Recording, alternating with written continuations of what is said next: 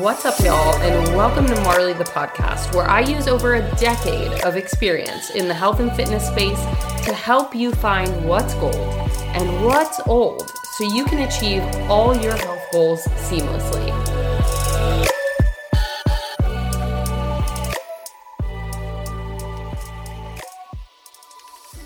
In the last few years, I've noticed a huge shift when it comes to alcohol consumption, sober curious lifestyles. And while I really love the movement as a whole because it's helping people like you and I establish better boundaries around drinking, it also is a bit of reverse psychology. So when we tell ourselves that we can't do something, it's just like as a kid, when your parents told you don't touch the hot stove, guess what the heck you did after that? You touched the hot stove.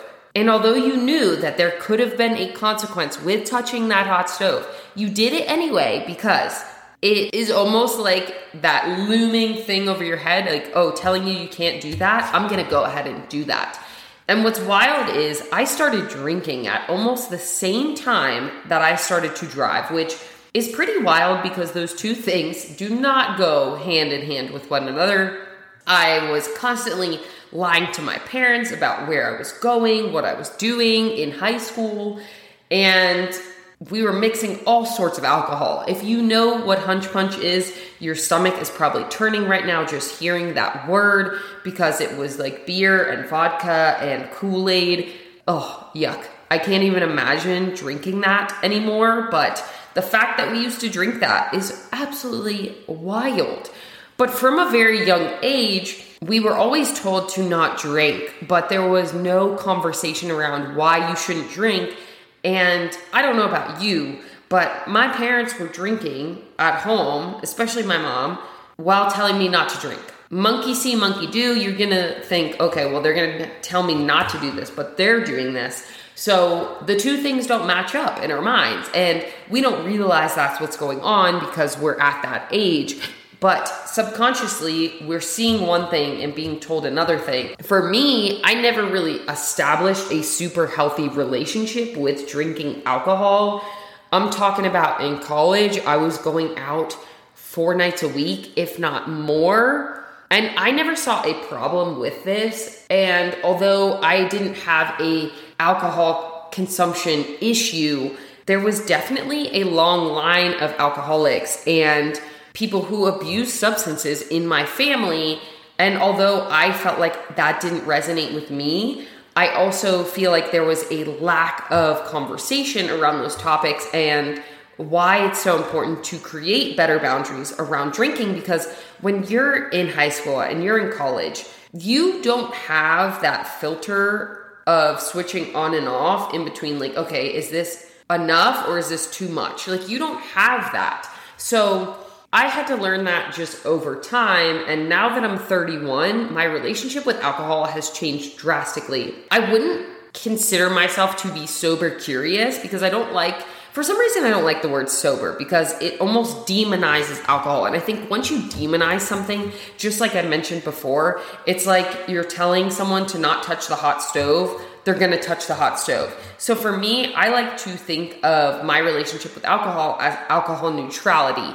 And by that, I mean that I can drink if I want to, but I can also not drink. And both of those are fine. And it just depends on me and my boundaries that I set for myself, because there are a couple really big changes that I noticed over the years with drinking that I'm like, I don't really like this. And I don't want to feel like this for an extended period of time. And these are things that could very well resonate with you that you didn't realize, oh wow, this is actually tied to alcohol. And one of the first things I noticed is that my anxiety is through the freaking roof. And if you know me, I openly talk about my anxiety. I openly talk about my struggles with having anxiety and just waking up and almost feeling like I'm crawling in my own skin. Well, alcohol is definitely a catalyst for this. And it's because it does change those receptors, that dopamine, that serotonin. It is a downer. So you feel like you are mentally in a worse place the day after drinking than you were the day before. And I get it. Drinking is fun and you can, be a little more free flowing and it helps you loosen up in social situations, because I feel this way too. But there's also that fine line of like, okay, is it worth how I'm going to feel tomorrow? And that's something that I've had to reevaluate in the last couple of years alone, because owning my own business and being a solopreneur means that I am the person who has to show up for my clients, but I also have to show up for myself. And understanding that drinking doesn't always fit into my routine and fit into my schedule, especially from a mental standpoint, is something that is huge, because I wake up at 5, 6 in the morning, and drinking usually means that you're up a little bit later, your sleep is affected, and all of these things don't really make it for me to have constructive and productive days running my business and showing up for my clients and showing up for myself. So I've realized over time, I just don't like the way alcohol makes me feel the next day. There is a fine line of drinking 1 drink and drinking 4 drinks. So that is something that creating a better boundary with can be helpful to reduce this anxiety and reduce the hangxiety. And then, like I talked about sleep, my sleep is definitely affected by drinking. I notice that I toss and turn a lot more. I wake up and I feel just not well rested at all. And that bleeds into all areas of my day. It affects the way I eat. And I know this is something that isn't always directly talked about, but drinking makes it a lot harder for me to eat foods that I feel good eating. And that means that I'm eating a lot more heavily fried foods, and I don't do dairy and I don't do gluten. So for me to eat these foods that I don't normally eat means that my digestion is going to be royally screwed. And I do notice a huge change in digestion the days following drinking, because I notice that I have a lot more loose stools. I notice that I have more diarrhea. And this is just uncomfortable because you're going to the bathroom a lot more. It doesn't make you feel great, right? Like from the inside out, you just feel, ugh. But there are some other things that I've noticed in terms of recovery. And it's weird because a lot of people say, oh, after you hit 30, the hangover is going to be so much worse. And I was like, no way. I think that you're completely bullshitting me. And as I've gotten to 30, and now that I'm 31, I realize that it doesn't matter if I have 2 drinks or 4 drinks. My recovery is awful. And I'm talking about like crazy headaches and migraines the next couple days. And even from drinking 2 drinks, I have been getting pretty sick in the last couple years alone, which is very unlikely for me. Like I'm talking about sick as in throwing up, and not just that day, like sick the next day, unable to really eat. And if I do eat, like I mentioned, I want those like higher fat, greasy, fried, fatty, sugary foods that don't make me feel best, that don't help with my digestion. And those foods are not going to help with my anxiety as well. So like all of those things coupled together makes for the absolute perfect storm of me not feeling my best the days after drinking. So that's why I've created the concept of having a neutral approach when talking about having alcohol. And I can go out and I'll have like a diet soda or I'll have a mocktail, and that's okay. But it's also okay if I want to have 1 or 2 drinks. But I do know and I do accept and I do acknowledge that drinking does have these certain effects on me. It could very well affect my next day. It could very, very well affect my next couple days. And this is something that being more consciously aware of has helped me establish that better relationship with drinking and those better boundaries. And I think a lot of times we fear what it'll look like to other people if we don't drink. And a lot of times, if people are close to us and they want the best for us, they're going to support you in whatever you decide and whatever you do.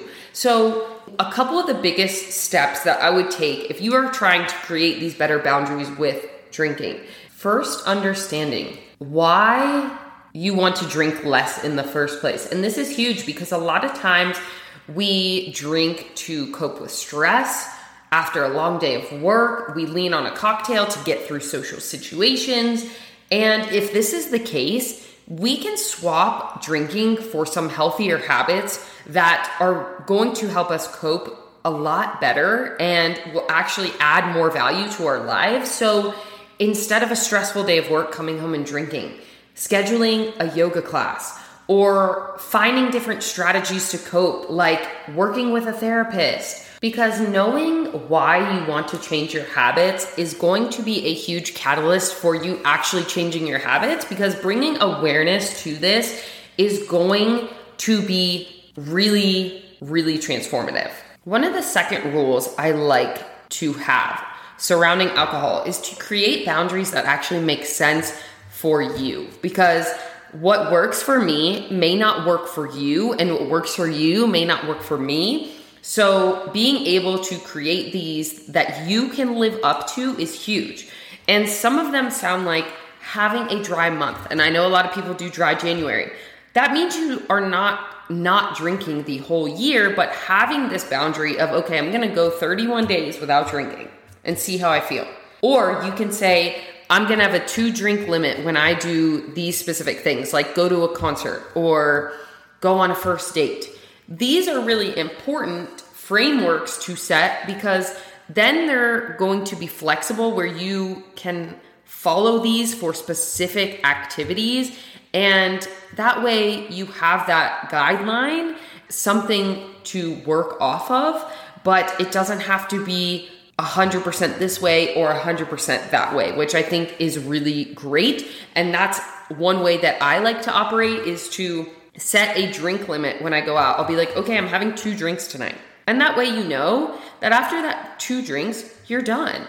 And then something that has been really important is to actually share my boundaries with alcohol with people around me. And a lot of times this can be super uncomfortable because you're not quite sure how people react, what questions they're going to ask, but having people understand why you're making these choices for yourself is really huge. And you'll be so surprised to notice that a lot more people are on board with this than you would think. So this is another really big step in the right direction. And then something that I like to do, which is number 4, is going to be just get a little bit more creative with how you spend your time, because we know that a lot of different social events, happy hours, sporting events, girls' night is going to involve drinking alcohol. So there are a lot of different activities that you can do that don't involve drinking alcohol. And this could be something like doing something that is centered around health and fitness, or some sort of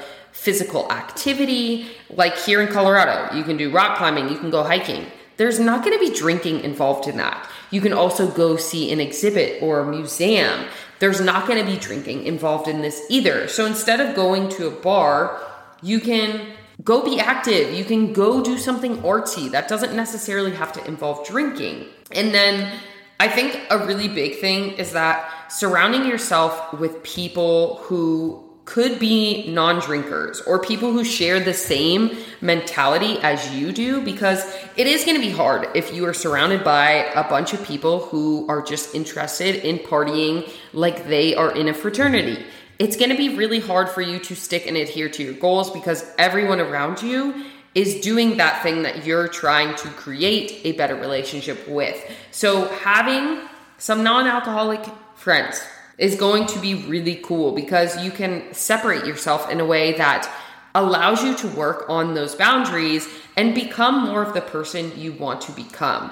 So these are just a few of the ways that I have really been able to grow and create that alcohol neutrality, like I've talked about, is by expressing my relationship with alcohol or not drinking alcohol with my friends, having friends that don't drink at all, doing activities that are not surrounded by alcohol, and then also being able to understand why you're not drinking for yourself, and then creating boundaries around that that fit your specific lifestyle. And this is going to really help you move in the right direction when you are trying to find that balance of establishing alcohol neutrality and establishing that better relationship, so that you can feel good on a day-to-day basis, and you can go, even 5-6 weeks without drinking and not think about it. And it doesn't have to be something where you demonize the actual act of drinking alcohol, but you just pick and choose when you do it for yourself and when it feels good for you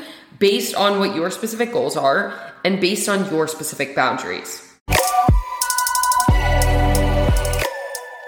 Make sure to hit subscribe if you haven't already, and head on over to my Instagram at Marley Rosano to check out even more helpful content.